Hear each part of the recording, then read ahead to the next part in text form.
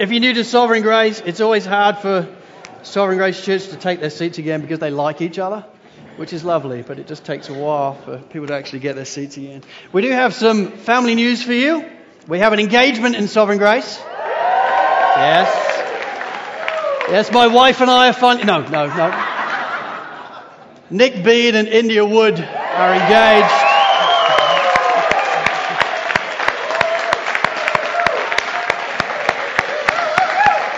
Wonderful news. Hot off the press news, you are all invited. It's just so exciting. So we could not be more thrilled for you too. And I trust you know by their applause our affection for you. And we're really thrilled for you. We're also excited because today is baptisms. We are going to be celebrating the baptism of 8 people. And so I'd be grateful if you turn in your Bibles, please, to Matthew 28. If you don't have a Bible, no dramas, don't panic. It's going to come up on the screen anyway. And when I actually start talking about it. But why don't I pray, and then we'll get into this message together. Lord, I do thank you for new life. I thank you that you change people's hearts. You take us from death to life, from blindness to light. You open eyes to be able to see you. And Lord, I do pray for that today. Lord, I pray for all those that are getting baptized. Lord, would you bless them? Would this be a wonderful celebration and reminder, a sign and a seal of all that you've done in their life? And Lord, for the rest of us as we look on, would we be also amazed? For those of us that know you as Lord and Saviour, would we be reminded that this is our story as well? And for all those that don't know you as Lord and Saviour, Lord, would this be an attraction to find out what has gone on in their lives so that we all may be changed? Lord, bless the preaching of the word by your grace. Amen. You know, just a few weeks ago, my family and I, we had a date night. Not a family night. We do have a date night as well, but a family night. A family night affectionately in our house has been known as movie night. In fact, just yesterday we actually had a family night where we went out for a meal. And Liam said, "Was that actually a family night?" And we're like, "Yes." And he's like, "We didn't watch a movie." It's like, I know, but it's okay to not watch movies on family night. But we did watch a movie. We watched The Lion, the Witch and the Wardrobe, one of my favourites. And as I was preparing for this message today, there was a scene in The Lion, the Witch and the Wardrobe that came back to mind for me. And it's the scene when Lucy steps through the wardrobe for the first time, stepping into the magical and wintry world of Narnia and meets Mr. Tumnus the Faun. Now, it's a really cool scene. Not many preachers tend to use it, but I really like it. Because here's what goes on. You know, she bumps into the faun. She hears him coming and she sees him and she's immediately scared. He's immediately scared. He's not used to seeing a human. She's not used to seeing a man that's half faun and half human. And he drops all his gifts and she hides behind a lamppost and he hides behind a tree. But eventually she steps back to see him and she reaches out her hand to him. And as she reaches out her hand to him, he simply says, "Nothing." And she says, "Oh, it's a hand. You shake it." At which point he says, "Why?" At which point she says, "Well, I don't really know." And he grabs it and he just does this with it. And you think, that is the most bizarre thing I've ever seen in my life. But to the faun, he did not know what this was for. And the truth is, neither did Lucy. She'd probably been shaking people's hands for a long time. She'd seen her parents do it for a long time. But when it came to her understanding why she was doing it, actually she didn't know. She didn't know the purpose of the handshake and she didn't know the meaning of it. And I was reminded of this scene as I prepared this week's message because if I'm honest, I think this is the way Christians, both here in Australia and so often around the world, can be with baptism. You see it, but when it comes to its purpose or its meaning and people press you on it, the honest answer for so many can be, well, I don't really know.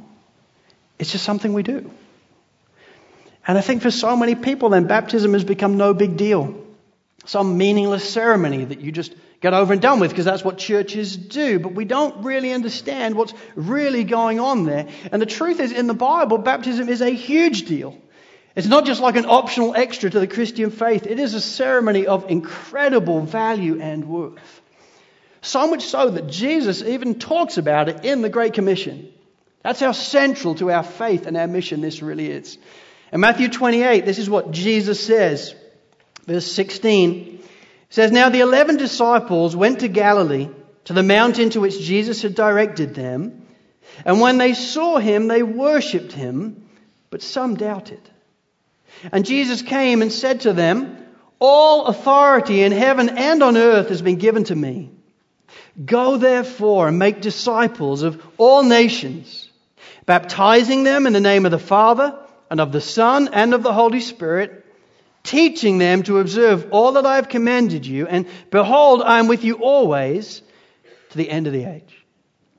Jesus is leaving his disciples. He's going to be seated at the right hand of the Father. And he instructs his disciples, listen, here's what I want you to do. I want you to go and make disciples of all nations. I want you to teach them all that I've commanded you. And I want you to baptize them.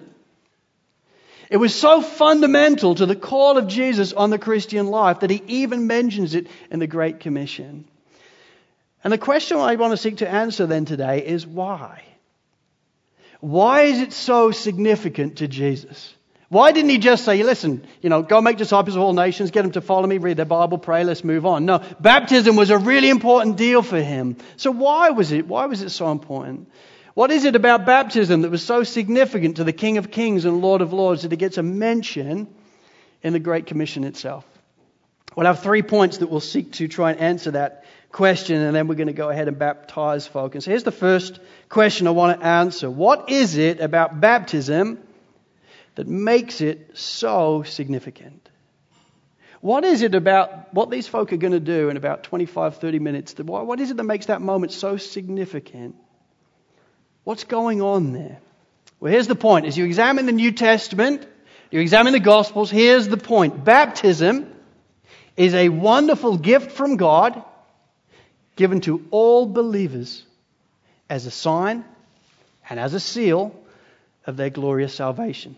Say that again. Baptism is a wonderful gift from God given to all believers as a sign and as a seal of their glorious salvation. It's a gift given to us by God himself for something, as a sign and a seal of our glorious salvation and what's taken place in our lives. You see, baptism and the act of getting baptized, I want to be super clear, does not save anybody. No one is getting saved or becoming a Christian in the pool. That never happens anywhere in the Bible. It certainly doesn't happen here at Sovereign Grace. No one gets saved by getting baptized. It's not like a magical water that I prayed over from 6 a.m. this morning. No, it's just water like we use at home. Nothing is taking place of a salvation worth in that pool. The Bible's clear that the only way to become a Christian, the only way to get saved, is to put your faith in Jesus Christ as your Lord and Savior. Done. That is the only way of salvation. See, the Bible's clear all the way through that God made us. It was God that actually made each and every one of us in the room. He designed us. He put us together in our mother's womb. And He made us so that we could find our identity and our joy and our purpose in Him, to have a relationship with Him. And yet each and every one of us, the Bible says, has not done that. We exchanged the Creator for the created. We exchange following Him for enjoying everything He's given us. And that's what sin really is. Sin is just rejecting God and enjoying all that He's given us, but rejecting Him. And the Bible says because of our rejection from Him, we're actually cut off from Him. The one who made you, the glorious King of Kings and Lord of Lords, who is love and grace and mercy and joy and sovereignty, the one who it says about in the Bible that at His right hand is pleasures forevermore, we have cut ourselves off from because of our sin. And we can't get back. It doesn't matter how many times you go to church, you can't get back. It doesn't matter how many times you pray, it isn't enough to get back. It doesn't matter how much charity work you do, you can't get back by doing that. But there is one way. John 3:16 says, "For God so loved the world that He gave His only Son, so that whoever believes in Him should not perish but have eternal life." What a happy discovery that is, don't you think? God in His grace came after us on the rescue mission, the greatest rescue mission ever told, through the person and the work of His Son. And He said it very clearly that if you put your faith in my Son, if you put your faith in Jesus, it's through Him we can be forgiven of our sin. Our sin can be washed clean from who we are. We can be reconciled to God to actually have a relationship with Him. We get adopted into His family, not just put at the back of the queue, but actually sat round the family table as heirs with Christ. We're actually indwelt by the Holy Spirit, the third person of the Trinity, empowered for life. That's how we're able to talk to the Lord and know that He's talking to us. And the Holy Spirit is also a deposit guaranteeing our inheritance. What inheritance? Well, the reality that heaven will be our home. All that is possible by one thing and one thing only. It is possible through faith in Jesus Christ alone. That's why Jesus Himself says, I am the way, the truth, and the life. No one comes to the Father except through me. He was the one who died on a cross as our ransom bearer. And through faith in Him, we may have life in His name. That's the only message of the Bible. It is the message of the Bible. But when somebody does that, when somebody actually puts their faith in Jesus Christ as their Lord and Savior, He then gives them a gift. Baptism. Baptism is a gift from God to everybody who believes as a sign and as a seal of their glorious salvation, of what He's done in their hearts. Well, what do I mean by that? First of all, a sign. Well, a sign by very nature is something that points to something else, right? It points to a significance of something else. So if a gold medalist wears a gold medal around their neck, I'm sure they're very proud of it because it's a precious thing. But actually the thing they're proud of is the reality that this shows I won the race. That I'm the best person in the world at doing this right now. If I was to sport to you a diploma this morning, I'd probably be pleased of the paper certificate that it is. But actually what I'd be trying to show you about is this is all the work I've done and I've passed. A wedding ring. I have a wedding ring. I don't wear it anymore because it's shrunk over the years. I have not grown. But this one, it's so small, I actually had to get a bride's ring because my nickname was Skeletor once upon a time. But I have a wedding ring and I keep it, although I don't wear it, I keep it because it's very precious to me. And it's very precious because in the 15th of April, the year 2000, I had the privilege of marrying Emma Louise Davis, as was then. And she said yes. And we got married. And this reminds me all the time that I get to be the luckiest person in the world. This is precious to me. But why it's precious is because of that which it points to. The reality that I'm married. The reality that I have the joy of being married to Emma Louise Davis for the rest of my life. It's a pointer. And that's exactly how baptism works as well. Baptism is a pointer. It's a wonderful thing to actually get in the pool and experience that, but it's actually a signpost, a pointer to something else. What is it a signpost to? Well, it's a signpost of our great salvation. It's a signpost in particular to two things then. It's a signpost that we have been washed clean of all our sins, that they've been dealt with. In Acts chapter 22, verse 16, Ananias says to Saul, when Saul has put his faith in Jesus Christ as his Lord and Savior, Ananias says, and so now why do you wait? Rise and be baptized and wash away your sins, calling on His name. Ananias understands you're saved by putting your faith in Jesus Christ alone. But Saul, in this moment then, go and illustrate it. Get in the pool. Rise and go forward and wash away your sins. It's a signpost of that. It's a signpost that is what God has done to us through faith in Jesus Christ alone. He's forgiven us of our sins, literally washed us clean. It's also a signpost that we have been united with Christ in His death and resurrection. And this is such an important point. See, in Romans chapter 6, verses 3 to 5, this is what the word of the Lord says. It says, do you not know that all of us who were baptized into Christ Jesus were baptized into His death? We were therefore buried with Him through baptism into death, in order that just as Christ was raised from the dead through the glory of the Father, we too may be we too may live a new life. For if we have been united with Him like this in His death, we will certainly also be united with Him in His resurrection. He's helping us see that, listen, baptism is a sign, a pointer to how that individual has been united with Christ in His death and in His resurrection. United with Christ then in his death, going under the water, represents how we have died with Christ. Died to the power and penalty of sins in our life. Why? Because Jesus Christ has paid it all. And it's a pointer and a signpost of that. And then when we bring somebody up out of the water, which we always do, you don't want to keep them under there for too long, otherwise they really will die and go meet with Jesus. But when you bring them back up, it's a reminder of you have been united with Christ in his resurrection.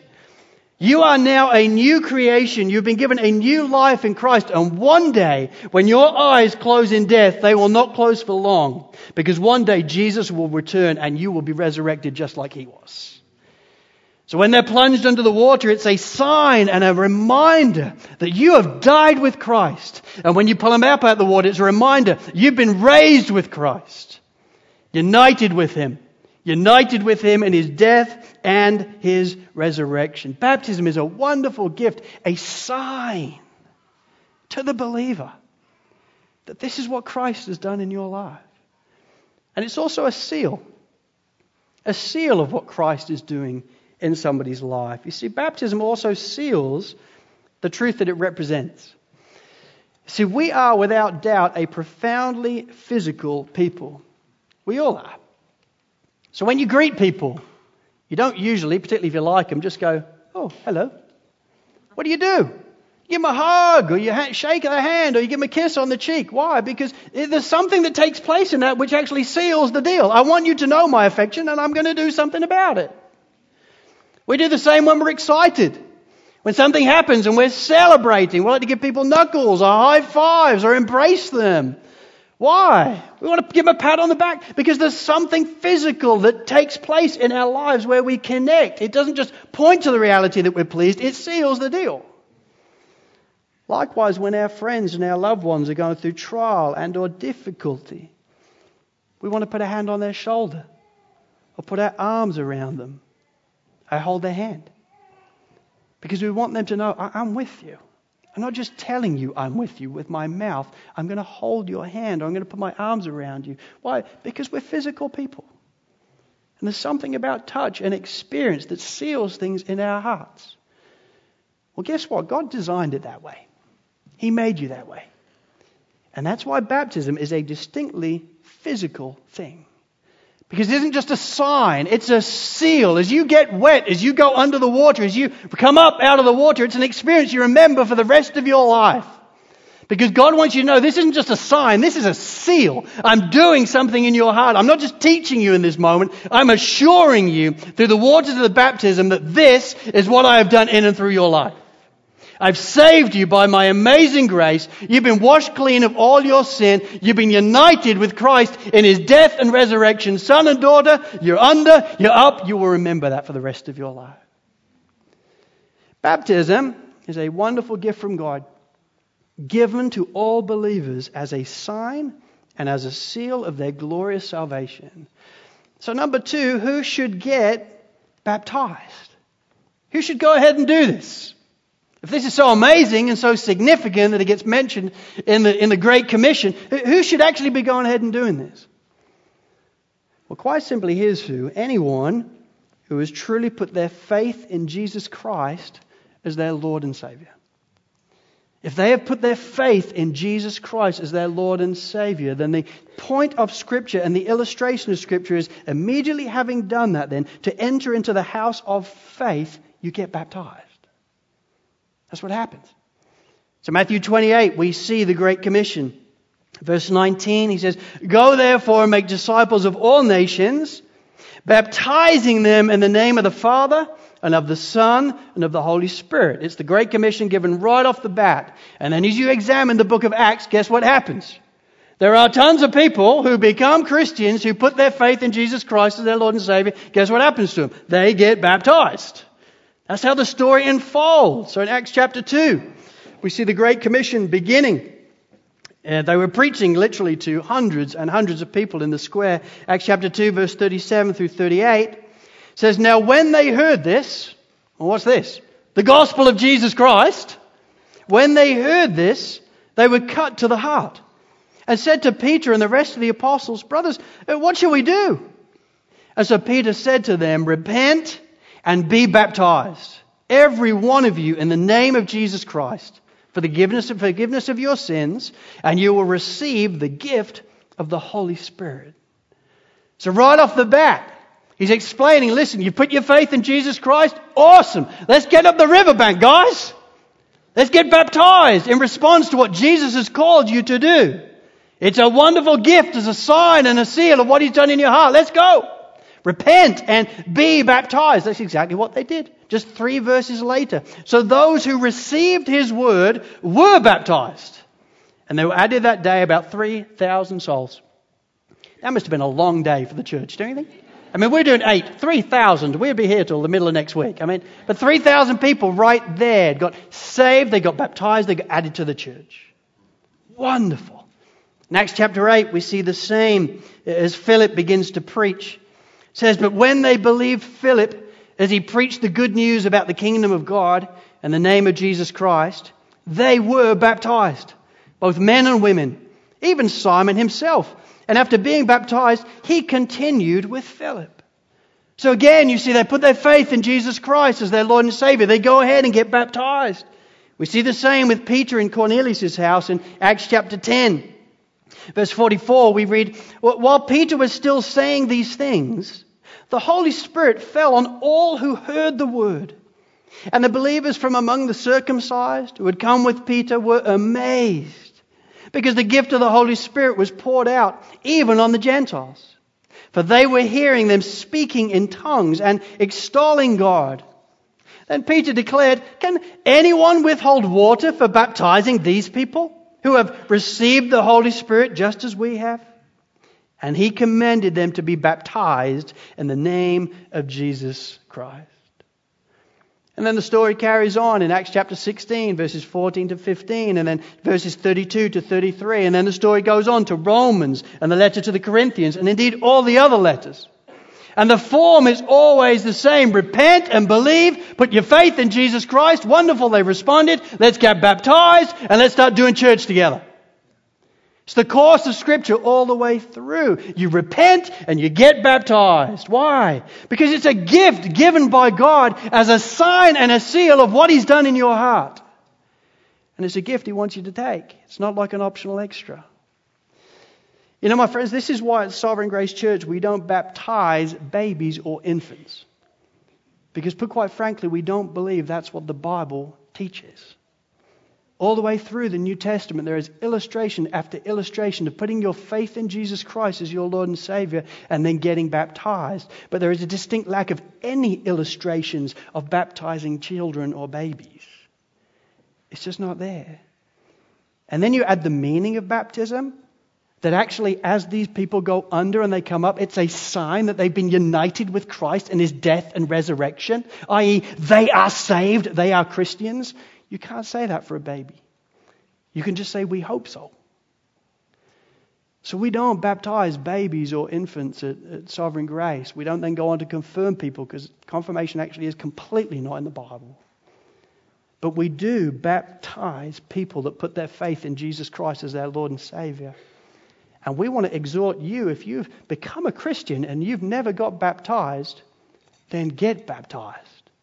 Because this is the call of God on your life. It was never meant to be an optional extra. And I'm sorry if you've lived in a family or a tradition or a church that has just had it as some optional extra. It was never designed to be like that. Just read your Bible. It's all there. So number 3, why then should a believer get baptized? Having learned of its significance, having seen of its importance, why is it so important that a believer should actually get baptized? Well, number 1, there's 3 things.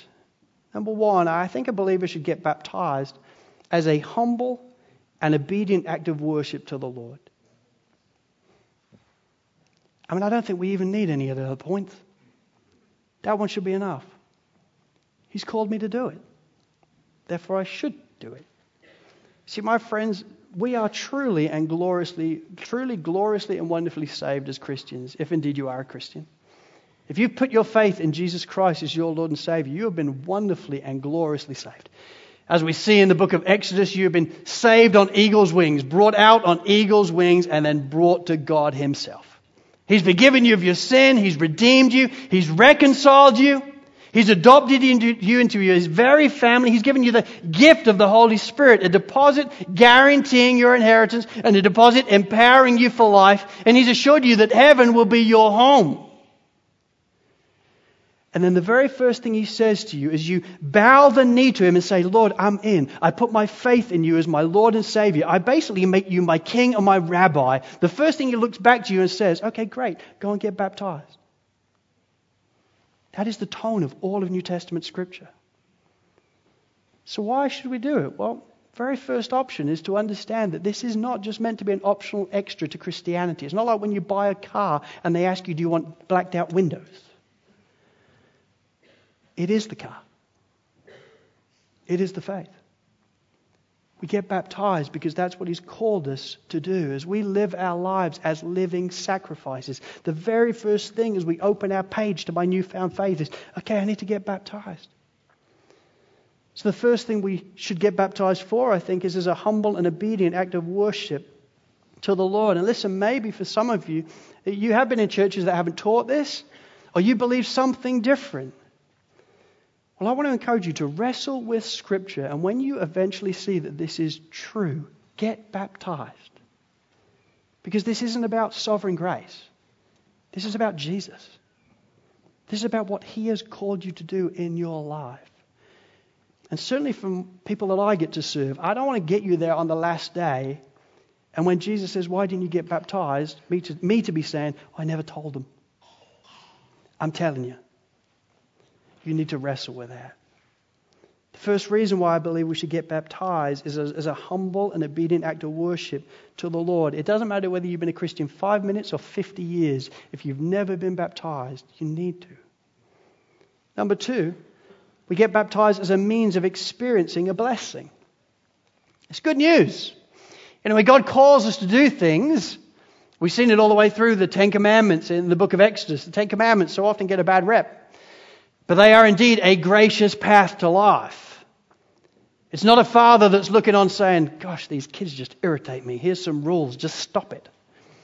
No, it's a father that says, okay, I've saved you. I've brought you near to myself. I love you. Listen, here's how it's going to go well for you. Don't do this and don't do this, but do this and make sure you're doing this. You would understand then that as we walk in them, there will be blessing attached to them, right? Because we're walking in the good of all the gifts that God's given us, each and every instruction. Well, baptism is also an instruction. And so we'd be right to think that there would be a blessing attached to it, and I believe there is. Wayne Grudem says it this way. He says, since Jesus commanded his church to baptize, Matthew 28, verse 19, we would expect that there would be a measure of blessing connected with baptism, because all obedience to God by Christians brings God's unmerited favor with it. This obedience is specifically a water-based public act of confessing Jesus as Savior, an act which in itself brings joy and blessing to a believer. Moreover, it is a sign of the believer's death and resurrection with Christ, and it seemed fitting then that the Holy Spirit would work through such a sign to increase our faith, to increase our experiential realization of death to the power and love of sin in our lives, and to increase our experience of the power of the new resurrection life in Christ that we have as believers. Since baptism is a physical symbol of the death and resurrection of Christ and our participation in them, it should also give additional assurance of union with Christ to all believers who are present. Finally, since water baptism is an outward symbol of an inward spiritual baptism by the Holy Spirit, we may expect that the Holy Spirit will ordinarily work alongside that baptism, giving to believers an increasing realization of the benefits of spiritual baptism to which it points. It's wonderful. It's not like God just says, hey, listen, I want you to get saved and then I want you to get baptized, because I just like it. I like people getting wet. And what he's actually saying is, listen, you've become my child in this moment through faith in me. So here's a gift. How disappointed would you be as a parent if you carefully choose a gift and you give it to your kid and they go, nah, don't want it. When the father knows this is going to do you real good. That's what baptism is. It's a gift. But then when we unwrap it, what you discover is, I love this gift. Yes, because He's a faithful and kind and loving Father. There is blessing attached to following Christ. There is blessing attached to baptism. We should be getting baptized in as a humble and obedient act of worship to the Lord, as a means of experiencing a blessing, and then number 3, as a testimony. A testimony to God, first and foremost. All of our lives, Romans chapter 12, verse 1, it's clear that in response to all He's done for us, our lives are all about living now in worship to Him as a living sacrifice to Him. That's what we do. And so when we get baptized, it's a testimony to God. It's a pointer to God. It's worship to God, saying, as for me, I'm with you. This is true for me, I'm with you. It's also a testimony to the church. Praise God, we don't live in a country where we're heavily persecuted for the faith. But I have many friends in Pakistan and in Nepal and India that are. Baptism becomes a huge deal because they get baptized and then their families want nothing to do with them.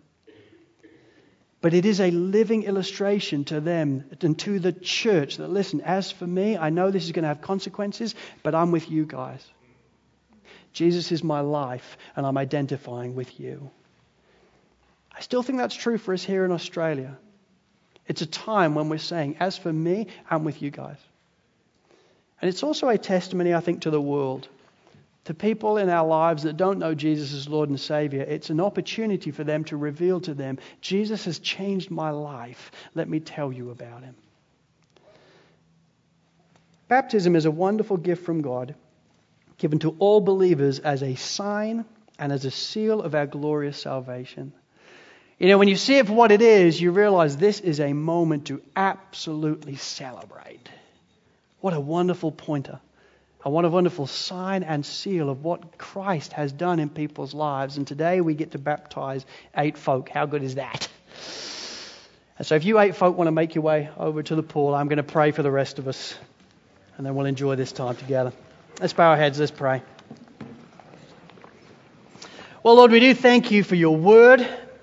And we do thank you for this glorious gift of baptism. And that's what it is. It is a kind, glorious gift given to us by you for our good and your glory. So, Lord, as we enjoy this moment now with these 8 individuals, oh Lord, would they know your favor on their lives? Would they know your blessing? Would this be a day that they simply never, ever forget? It's a sign and a seal of what you've done in their lives. Oh Lord, for the rest of us, as we look on, if we know you as Lord and Savior, Lord, would this be a reminder for us too that their story is my story? For those that don't know you as Lord and Savior, Lord, I do pray that even now through these testimonies, hearts may be quickened, that there is more, and that others in the room would choose and delight and desire to follow you as Lord and Savior. Let it be by your grace, Lord. In Jesus' name, amen.